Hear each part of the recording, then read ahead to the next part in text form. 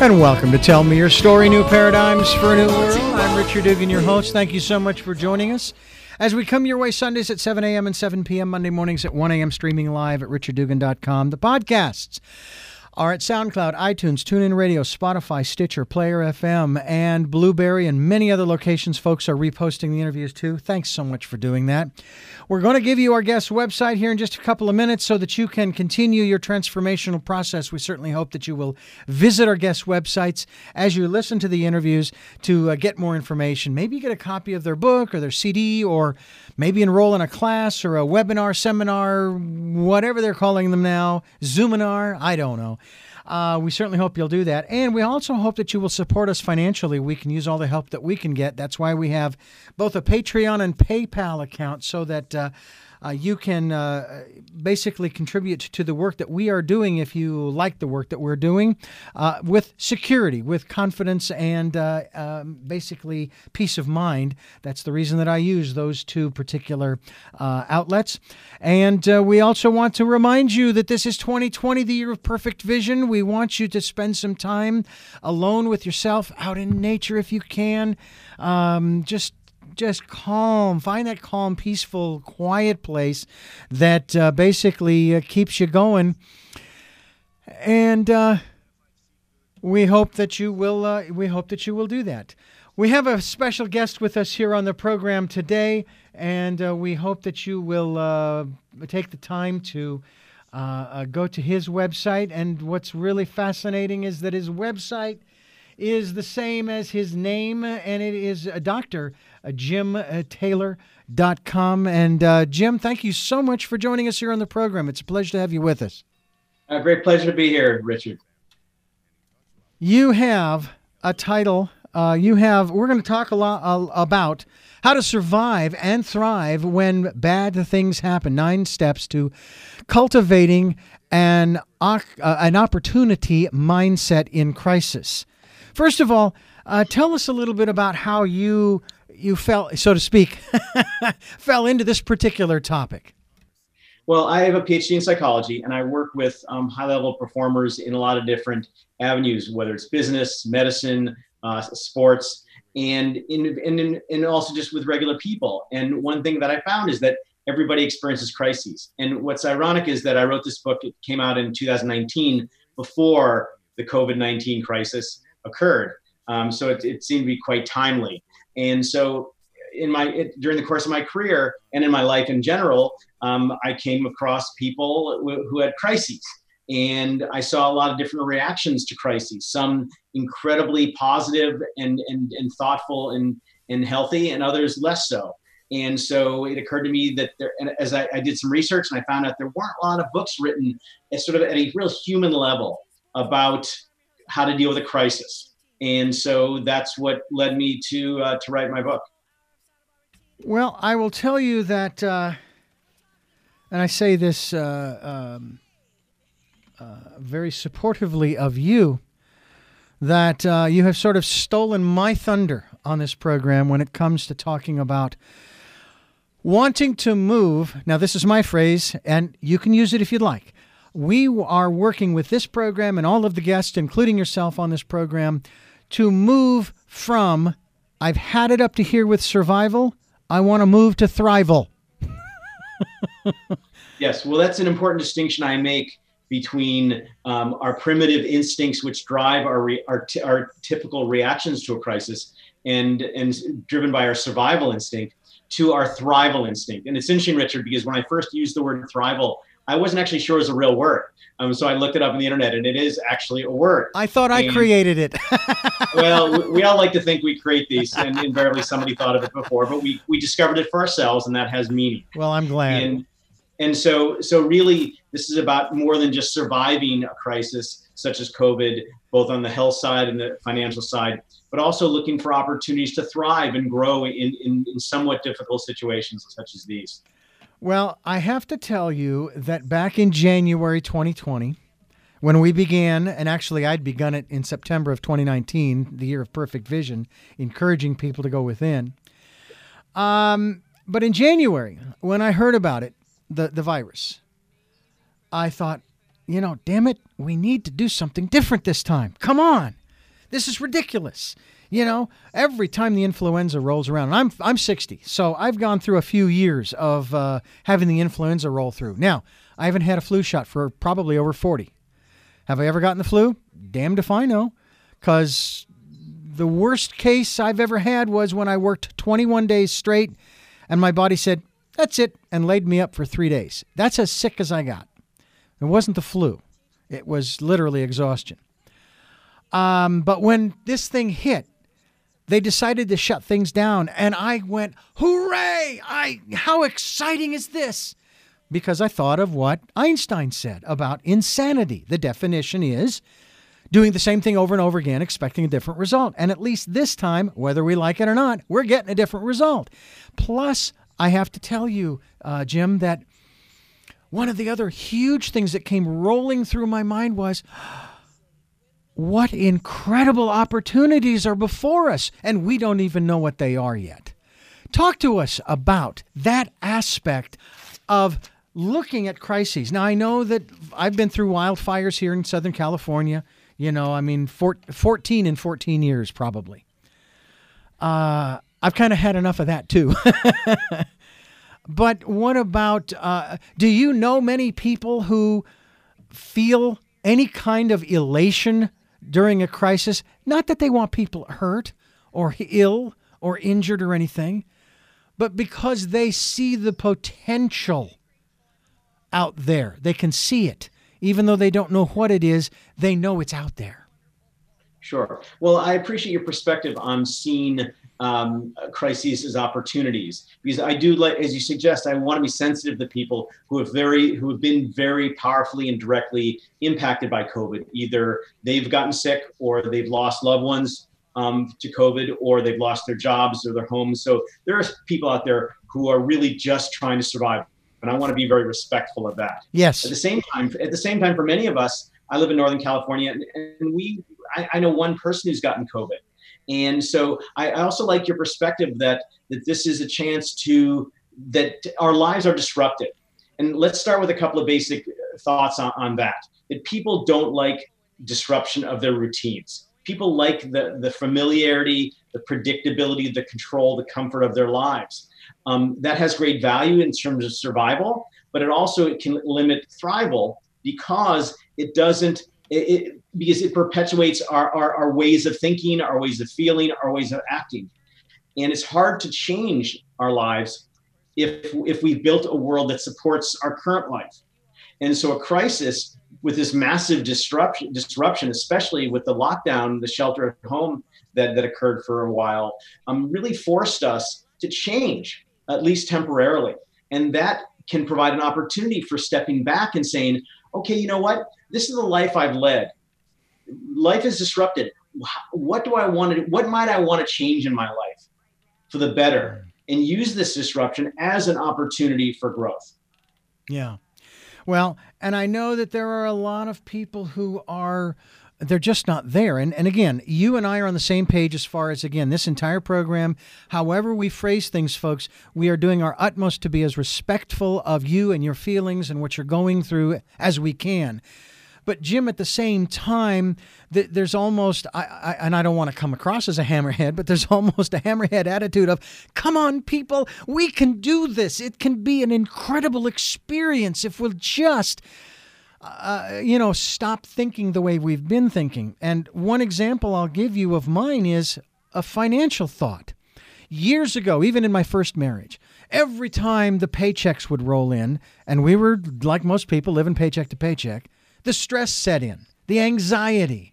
Maybe I missed a payment or two on a credit card, and I'm starting to get the phone calls now and everything. And I got to tell you, I was literally sweating. I couldn't sleep at night sometimes. And I know there are a lot of people that have gone through this and are going through it. And as the months went by, and it wasn't until my second marriage that this really hit me, every time the paycheck would come in, living from paycheck to paycheck, I began to realize that it didn't kill me. I was still here. I was still breathing, living, working, playing, doing the other things that I was doing. And every month that went by, I kept reminding myself of that until I got to the point where I said, look, these are just numbers. You're doing the best you can. You keep moving forward. Do what you can. but you're going to live through this. This is not going to kill you. Now, that's a financial issue. Certainly COVID, we don't know, because we don't know what each of us has as far as an immune system and whether or not we will or will not catch it. And I get that. But at the same time, doesn't that perspective of optimism, that mindset that you talk about in the 9 Steps to Cultivating an Opportunity Mindset in Crisis, doesn't that do something to our biology, our chemistry? Yeah. Well, you're really leading in the direction I want you to go in this, because well, thank you. This is a really important distinction. And in my book, I make this distinction, this differentiation between a crisis mentality and an opportunity mindset. So let's start with the crisis mentality. So let's go back to the Serengeti 250,000 years ago, when we first officially became human beings, Homo sapiens.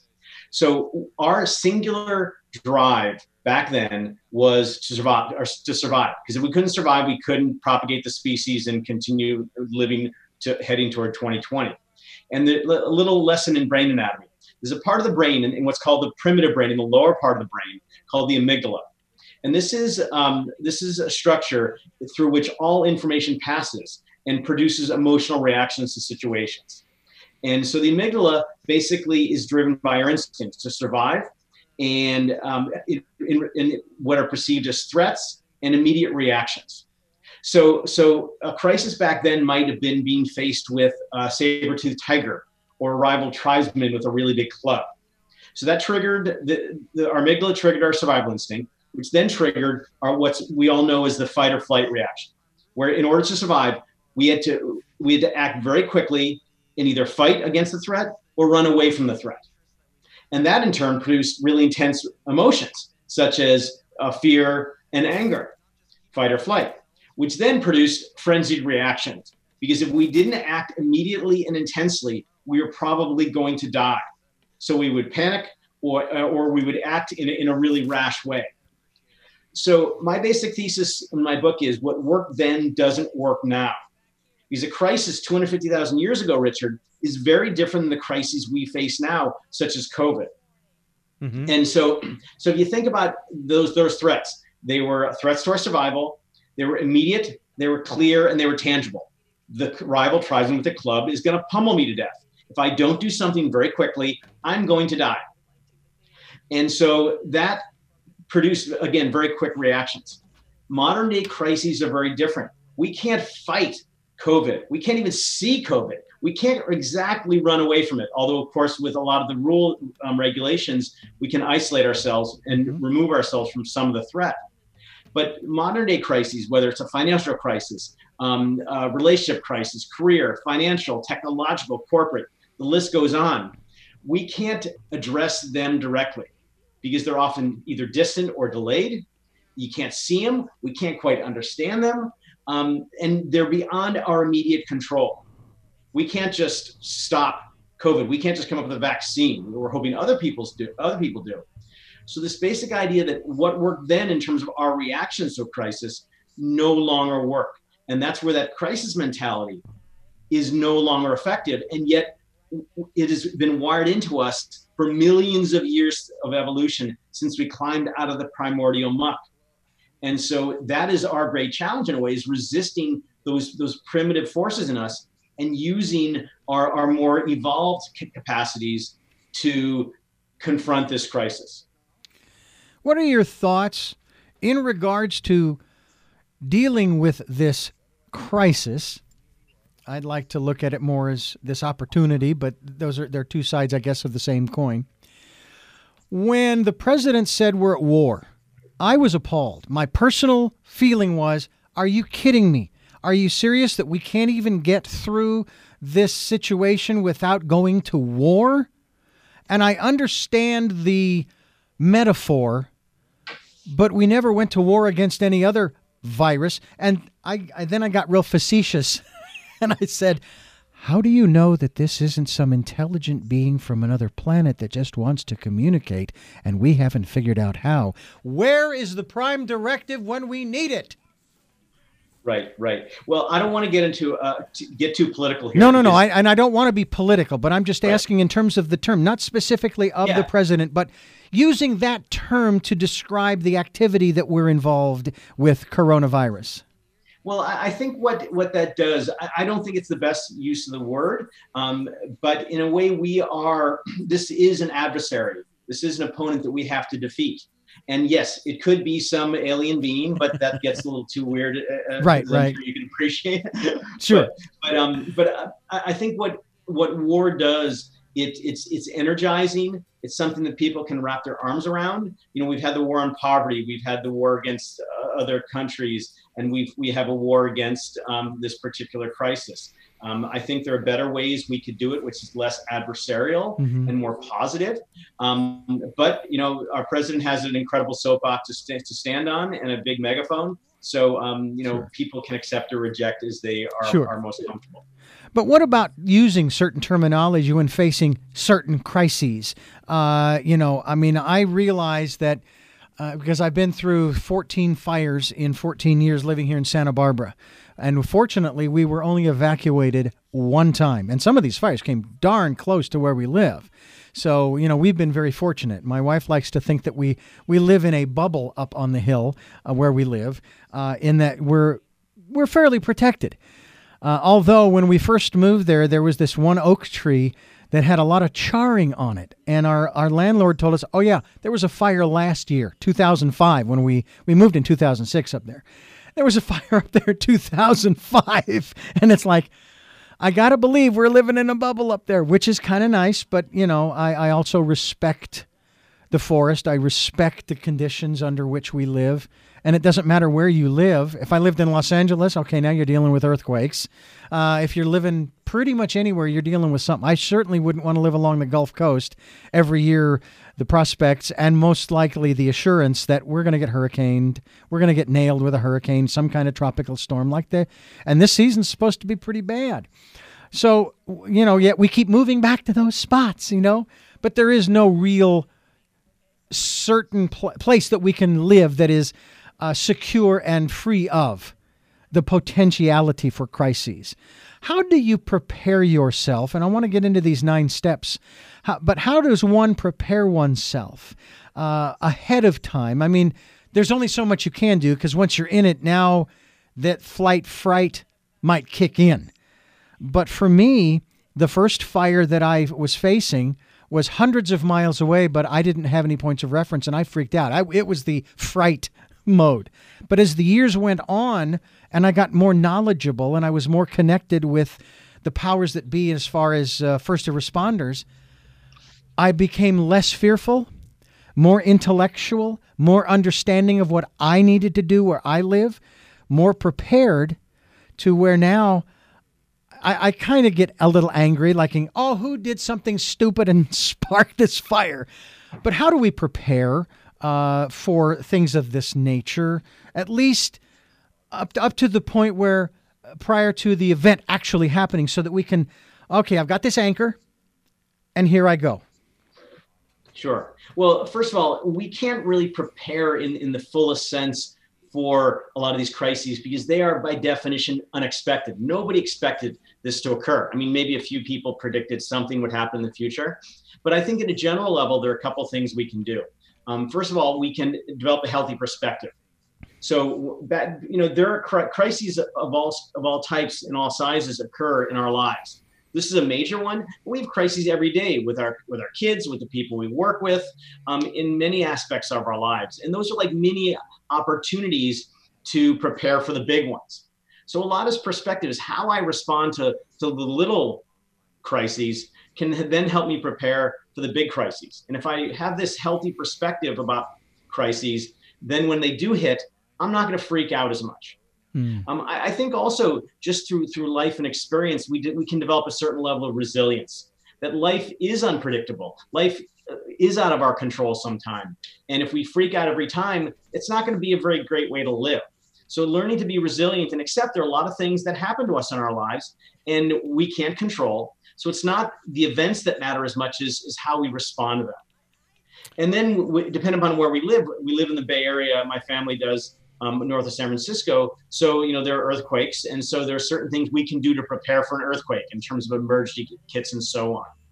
So I think there are a few things you can do in terms of perspective, resilience, and sort of tangible preparation that can help. But ultimately, what's most important is when it does happen, to be able to step back and not succumb to that crisis mentality. Now, it's going to occur initially because it is wired into us to be absolutely immediate. But as soon as the immediate shock wears away, to be able to then step back and make the shift from this crisis mentality, which is driven by the amygdala, to the opportunity mindset, which is driven by some other brain structures. And if you'd allow me to, I'd like to explore this idea about opportunity mindset. I would love to do that, and we're going to. We're going to take a quick break first, though, and I'm going to let our listeners know that we are talking with Dr. Jim. You go by Jim or James? Jim. James Taylor sounds too much like the singer. Okay. Dr. Jim Taylor. By the way, you're a doctor in?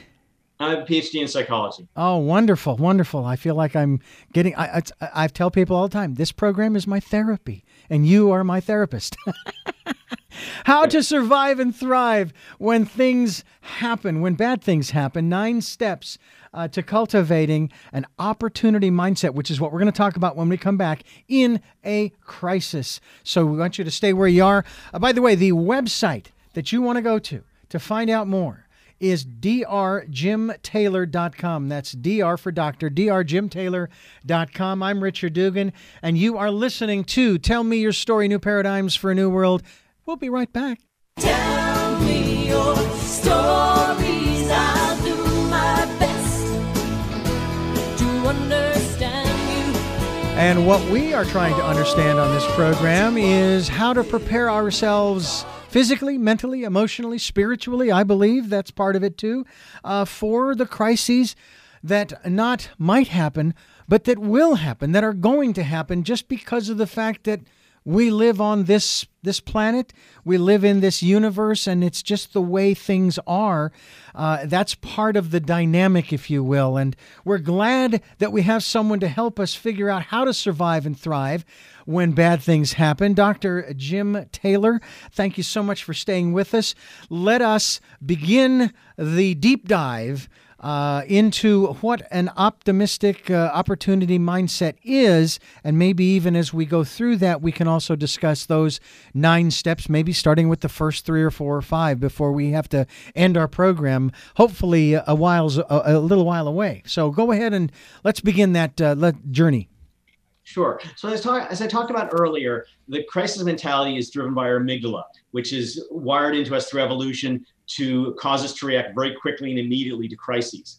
But again, what worked then doesn't work now, because modern day crises are different than crises we faced when we were early with our ancestors. So an opportunity crisis starts with another part of the brain that evolved. We have this thing on top of our brain called the cerebral cortex, and it's what separates us from animals. And a key part of that cerebral cortex is what's called the prefrontal cortex. It's in the sort of upper forehead area of our brain, and it's involved in what's called executive functioning.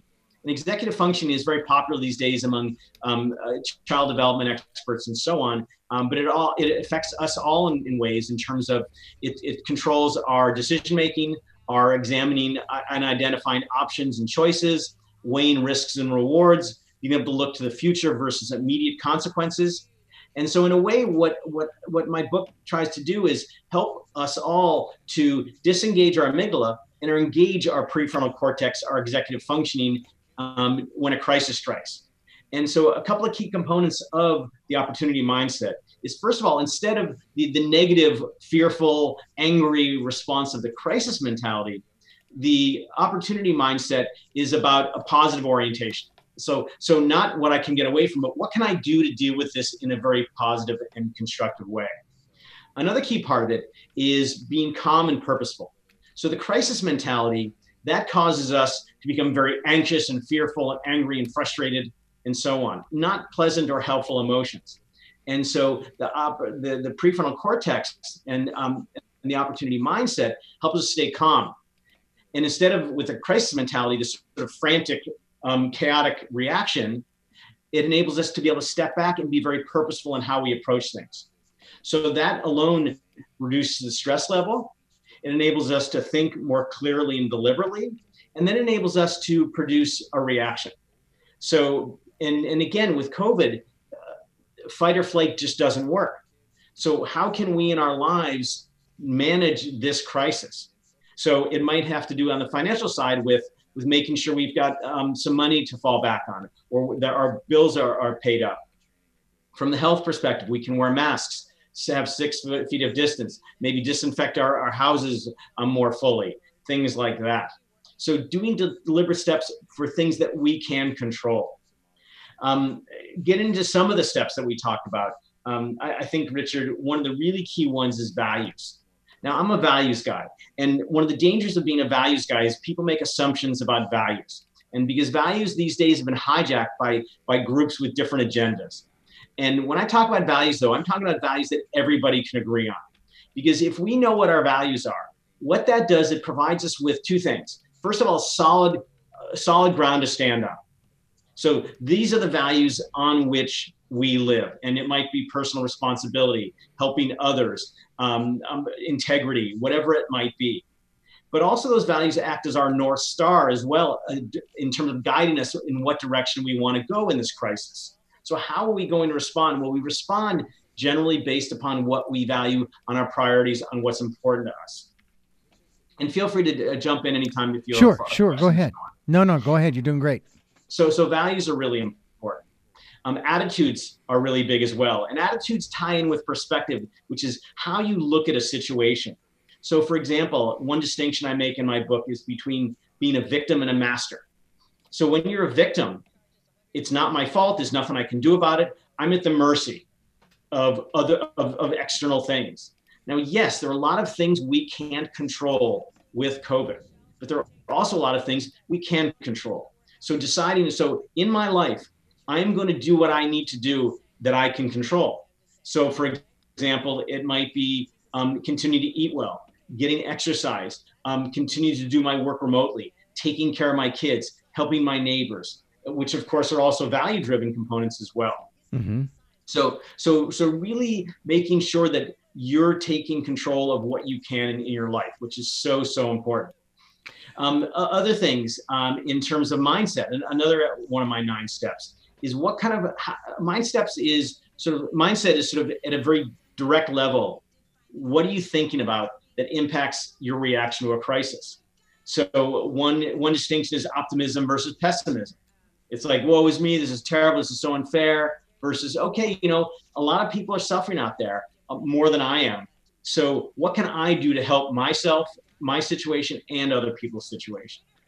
And so, yeah. I was going to say, it's interesting, you talk about that because, and I'm not afraid of sharing this. I can violate the HIPAA law all I want because it's about me. My people, my audience knows that I have high blood pressure, and I've had it for a number of years, but it was only after I moved to Santa Barbara. I don't know if there's a connection, but there probably is. I was just recently diagnosed just after, I couldn't believe it, my 60th birthday, and I stand corrected. It was actually, I'm now type 2 diabetic. Now, there were indications years ago I was pre-diabetic and so forth. And I will tell you why I bring that up. Because my wife, she is both in an intellectual but a fearful phase. Because she's almost viewing it as if it's a death sentence for me. And she doesn't want to lose me. I don't want to lose me. I call my mother. And she's almost matter of fact about it. As if, kind of expected that. And a lot of other people start giving me all of this advice, telling me this, that, and the other thing. And I'm sitting here going, wait a minute. You don't get where I'm coming from. I'm viewing this as an opportunity, not a wake-up call, but an opportunity to really be able to watch my blood sugar. I now have one of those meters, and I'm sitting here thinking, everybody should carry one of these and check their blood sugar, whether they're diabetic or not. I think that's a great, almost along the lines of having a little heart monitor, that you can check to see how your heart's doing from time to time. because maybe you can catch something before the medic can, and then you can get treated early. So anyway, I look at this as it's like, for me, it's a puzzle. It's a game. All right. It is a challenge. There's no question. But as our conversation carries on, I've only been in this phase for I'm going into my third week. Okay. And I've already brought my number down, my blood sugar number down from 544 to 256 in less than 3 weeks. Now, I realize it fluctuates. I get that part of it, okay? But the reality is the pandemic, you talked about the uncertainties of coronavirus. I will bet you that more people are going to come down with type 2 diabetes or prediabetes because of the pandemic, because they went to comfort foods and didn't get out and exercise a lot, than anything else. And that's what I told my doctor. I think this is due to the pandemic. And as soon as we get back, and we get back to cooking at home, cooking foods So I'm going to the point of having a support group around you that, number one, doesn't throw negative stuff at you, but then also just kind of listens to you and says, yeah, I hear that's fantastic, Richard, great, and doesn't start throwing all kinds of advice at you. Right. That's all really great stuff. And it's an incredible attitude. And one thing, a distinction that I make, and many aspects of the work I do, is when faced with a crisis or any kind of situation, do you perceive it as a threat or a challenge? And this is a very important distinction, because how you perceive any situation such as COVID dictates how you think about it, the emotions you experience, and then how you react to it.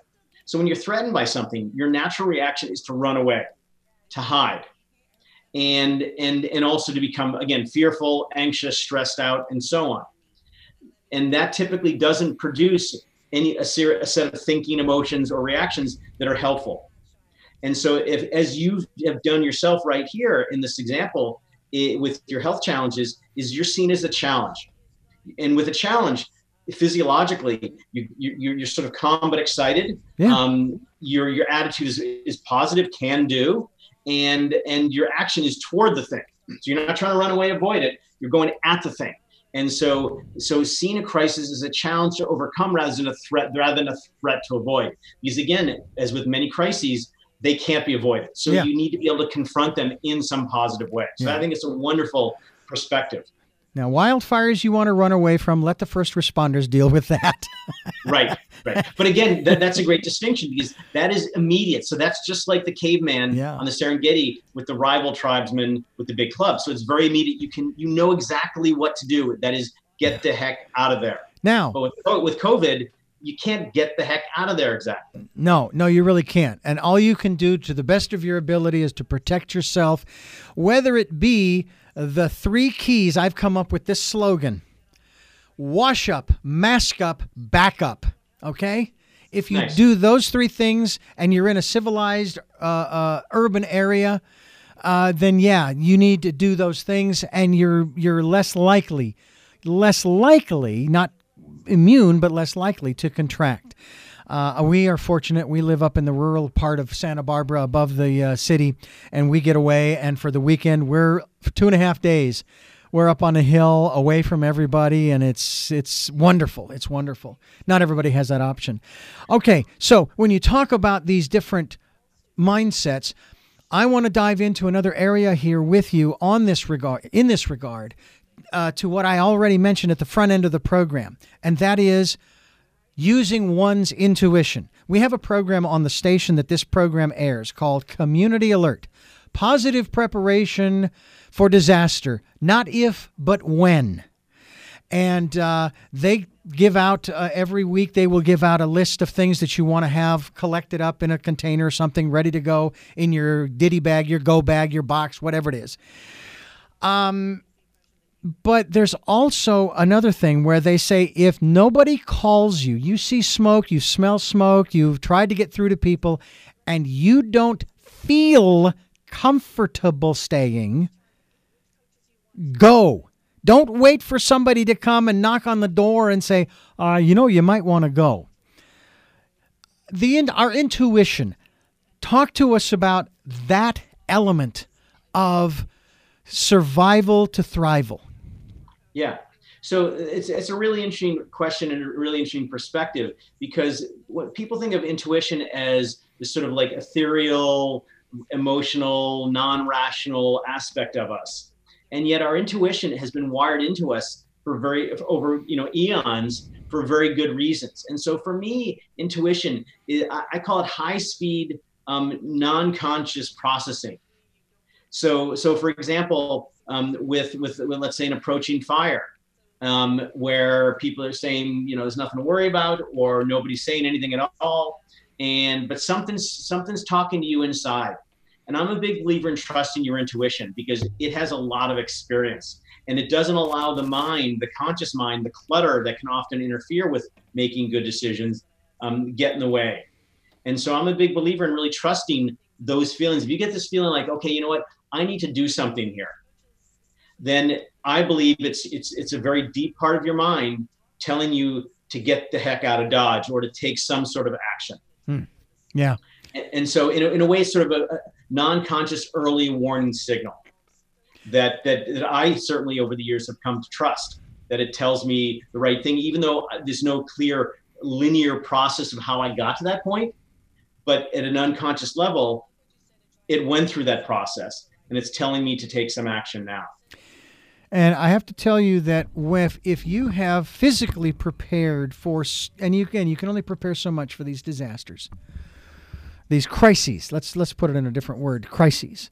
If you've done all you can to prepare physically for crises, and you have gathered all of the information, and now your mental state is, okay, I know where we're going, I know how we're getting there, and what we're going to do, and so forth, then your emotions, when the crises hit, are not going to be as high, and you're going to feel much more secure, much more confident, much more sure of what you are doing at the moment. And I can explain how it was called the Whittier Fire, and it broke out west of our home, about a mile or two, but the winds were kind of pushing it along a little bit. And we got a siren honking at our front door and a pounding on our door saying, "You've got 10 minutes. Now, we saw the smoke ahead of time, so we started to put things together. I threw stuff that we needed to throw into the back of the Volvo. We got the cats together in a crate. We got the dogs in the Volvo. I can't believe we squeezed 6 cats, 2 dogs, my wife and I, into a 4-door sedan. But we did, and stuff in the trunk. No animals in the trunk, I'll tell you that right now. But as we were leaving, heading down the hill, I wasn't afraid. I wasn't scared. I was anxious because I was now instructed to find a place for us to stay, like a hotel room. And we were headed for the animal shelter to secure our animals. But that was probably the biggest thing, was I wasn't fearful of what was going to happen to the place where we were renting, or that we were going to get out in time because we were moving away from the fire. And when we finally got to the hotel room, I felt like, oh, this is interesting. It's kind of like a staycation. I still have to go to work, but we would never be staying at this hotel if this crisis hadn't erupted. And then we moved to a second hotel and a third hotel. Same thing. Oh, hey, this is kind of neat. We never would have done this. I could write some Yelp reviews. That was honestly my perspective, So I think that what you talk about is extremely important in terms of those physical, mental, which then I believe does take care of, to some degree, the emotional, but more importantly, the spiritual, or that intuition. Boy, that can pay big dividends, and I don't believe that our intuition will ever put us in harm's way. Might challenge us, but will never put us in harm's way. Sure. Yeah. No, I agree. It's a great example. And along with this opportunity mindset is seeing that this is not only an opportunity to get through the crisis in a healthy, positive way, but also to actually grow from it and become a better person from it. And because, again, our lives have been disrupted, so it gives us the opportunity to step back and think about what kind of changes we'd like to make. And so if you will, I'd like to share a couple of ideas to help to help people figure out how they can grow from a crisis. Dr. Jim Taylor, you're on. Okay, great. So I'd already said about how you want to view the crisis as a challenge to pursue, not a threat to avoid. And along with that, and I know this is super cliche, but to have a positive attitude. And I don't mean a Pollyannish attitude like, oh my gosh, this COVID thing is the greatest thing in the world, but more like, okay, you know what? We've got some challenges here. We're going to face them head on, and we're going to come out of it better than we were before. So really being aware of your overall attitude and doing what you can to shift it in a more positive way. And again, not unrealistically so, but nonetheless being able to see good things that can come out of it. Another really good one is the natural tendency in a crisis to lose motivation, to want to metaphorically circle the wagons and withdraw. And that's a time when it's really important to reignite your motivation. Find something to get excited about, whether it's recommitment to working remotely, to your job, to maybe physical activity, to your family, but find something that you can attach your motivation to and put yourself into it. Because the worst thing in the world to do is, when in a crisis, is to add insult to injury. So the injury is the crisis. The insult is losing motivation, being really negative, withdrawing from the world. All these things are incredibly unhealthy. So finding somehow to reignite that motivation, to throw yourself into something that's positive and constructive. Another really important thing is just stress. And you mentioned the stress of the fire breaking out and having to leave your home. And being able to handle stress is another incredible skill set, another set of tools, if you will. And so there are a lot of different ways to deal with stress, whether it's breathing and meditation, or exercise, or cooking, or being with friends, or whatever it might be. But being very deliberate to being aware of your level of stress and doing things to lessen it in a very proactive way. Because otherwise, because this is not just a one-off experience we're having lasting a week or two. This has been going on for months, and our stress levels have naturally been turned up. The volume on our stress has been turned up. And the longer it lasts, the greater toll it's going to take on our body. And so really important to do things to control your stress and reduce your stress. Absolutely. As I iterated to earlier in your question to you, in terms of our metabolism, our chemistry, our biology, those mindsets can go a long way. I mean, we have examples down through history and in the last few centuries of documented cases where people have been diagnosed with something, and all of the evidence is there. The evidence is there. All of the tests were done, and somehow, some way, at the last stage of whatever it was they were in, it went away. It went into remission.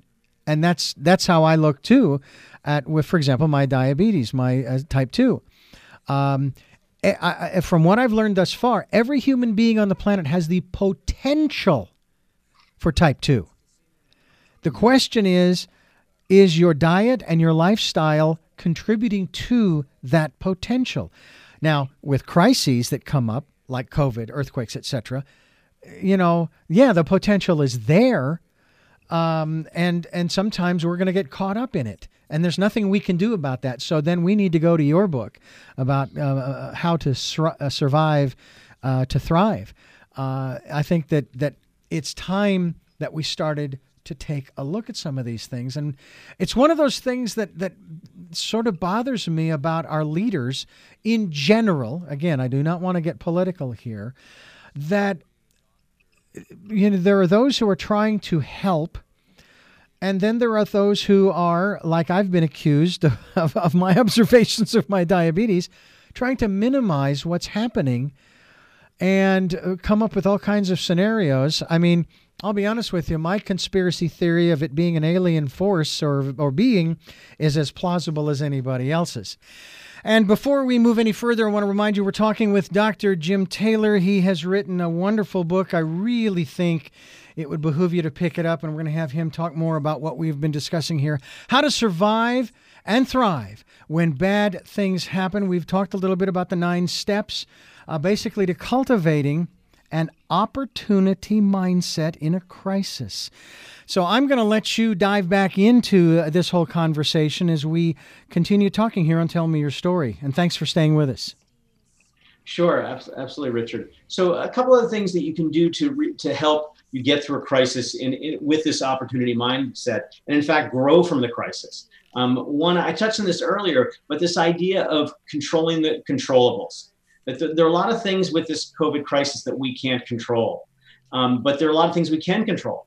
And our health, our relationships, following the guidelines for 6 feet of distancing and wearing a mask and washing hands and so on. So looking for all the things in our lives that we can control and making sure that we're controlling them to the best of our ability.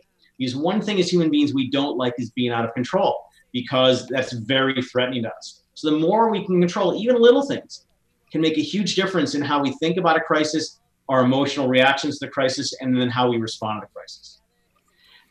Speaking of emotions, one of the most important things to do during a crisis that is so filled with negative emotions, again, frustration and anger and fear and disappointment and maybe some despair thrown in, is to generate positive emotions. Proactively do things that make you feel good. And there are a lot of things you can do that make you feel good. We all have our own laundry list. For me, it's exercise. For me, it's being with my family. It can be enjoying a nice meal, watching a movie, reading a book, listening to music. The list goes on. But in a time of a crisis, such as we're in now, that's so pervasive with negative emotions, it's so valuable to do things that actively generate positive emotions that oppose and contradict all those negative emotions. That's one of the most powerful things, because we experience crises most powerfully at an emotional level. 2 other last thoughts on this is one is social support and connection. And I have to tell you, I wrote an op-ed that was in San Francisco Chronicle a month or so ago that criticized the use of the phrase social distancing, because the last thing we want to do is socially distance ourselves. Yes, we want to physically distance ourselves. We need to keep the 6 feet, but isolating ourselves is the worst thing we can do. Right now, more than anything, we need connection with other people. We need social support. And that doesn't mean going to parties and being within a few feet of people without masks.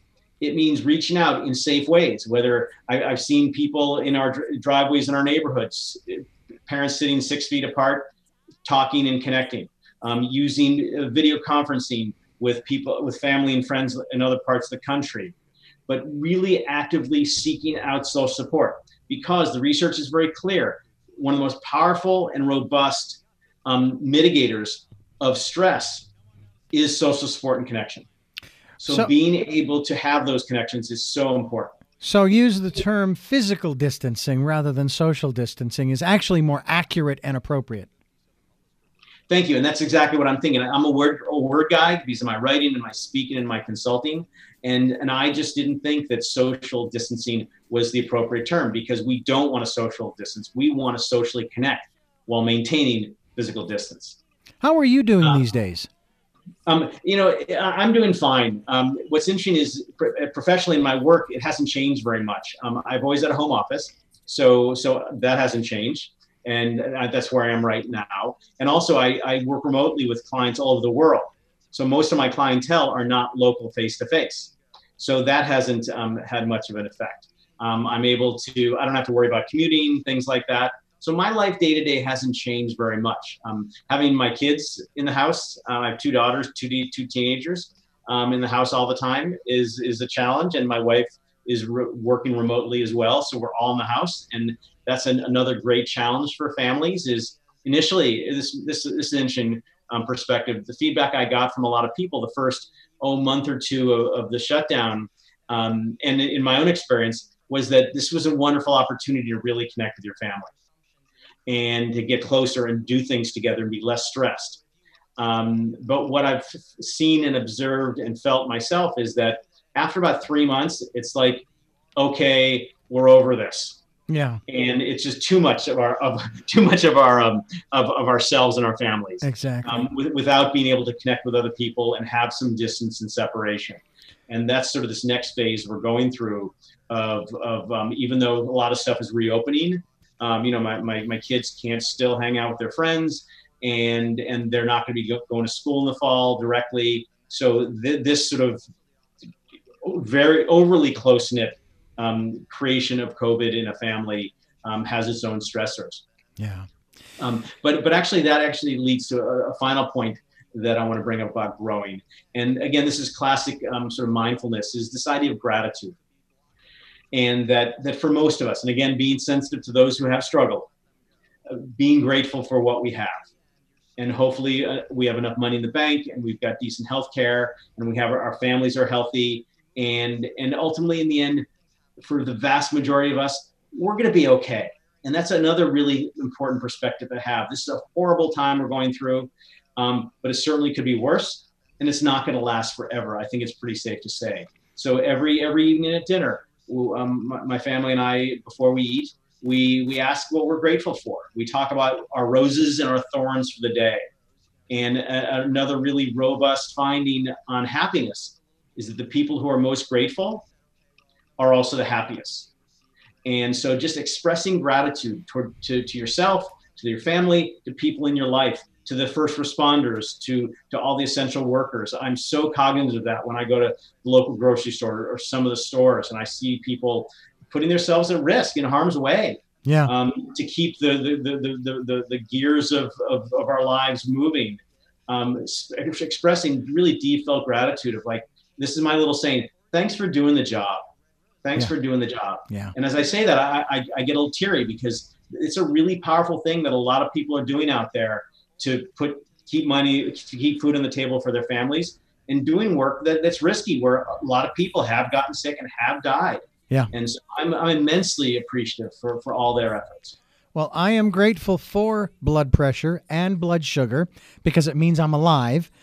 I'm also grateful for you, Dr. Jim Taylor, who has shared with us in this time about, again, folks, you need to get a copy of this book. Go to his website, drjimtaylor.com, and pick up a copy of How to Survive and Thrive When Bad Things Happen. It's the 9 steps to cultivating an opportunity mindset in a crisis. And it's available on Amazon and all the good places.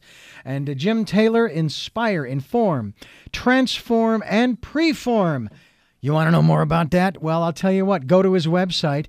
You can also contact Jim if you'd like to do so by calling 415-322-8425, 415-322-8425. Jim at drjimtaylor.com is his website. And Jim, I want to thank you so much for joining us on the program. And hopefully when we are able to move about more freely, I would love for you to come to Santa Barbara. I would love to have you in studio to continue this conversation and just keep elaborating on this stuff. It's not enough to do it once. You got to do it more than once. And we'd love to have you back again. Thanks so much, Richard. I appreciate the opportunity, and you keep up the good work as well. I have 3 final questions for you. Before we wrap up the program, I usually ask these questions or get the answers during the interview. Sometimes they are. But I like to ask the questions directly and pointedly. But before I do, I want to remind our listeners that we're here Sundays at 7 a.m. and 7 p.m., Monday mornings at 1 a.m., streaming live at richarddugan.com and podcasting on SoundCloud, iTunes, TuneIn Radio, Spotify, Stitcher, and many other locations. And if you'd like to support us, PayPal on the homepage of richarddugan.com is there for you to support us financially. And please take the time during 2020, this year of perfect inner vision, perfect vision. Go within, spend some time, get that insight, get that peace, get that calm, find that space and enjoy it and relish in it, because it's going to help you through the rest of your day. All right, the 3 final questions for you as we wrap up the program are, number 1, who is Jim Taylor? You want me to answer that question, Richard? I do. Okay. I'm a guy driven by passions and inspiration. And I'm driven by my desire to create and share ideas, and to help make the world a better place. I know that sounds incredibly cliche, but it's what's driven me all my life. It's not been money or fame. It's just been wanting to have an impact and to do things that I love to do. Well, let's change the world together. Question 2. What is it that you hope to or want to achieve through the work that you're doing now? to just help people be happier, more successful, more at peace, and more connected. And finally, what is your life's purpose? Oh, my purpose and passion in life is to help people find their purpose and passion in life. Fantastic. Thank you so much again for joining us, Dr. Jim Taylor. And again, the title of the book is How to Survive and Thrive When Bad Things Happen. And I thank you for listening to Tell Me Your Story, New Paradigms for a New World. We are giving you choices and knowledge of those choices to help make your dreams come true. Remember to go to drjimtaylor.com, find out more about Jim, get in contact with Jim. I guarantee you he can give you some good insights and support and help in that regard, whether you buy the book or you contact him directly, email or phone. And I thank you again for joining us. And until our next broadcast podcast, love to Lal.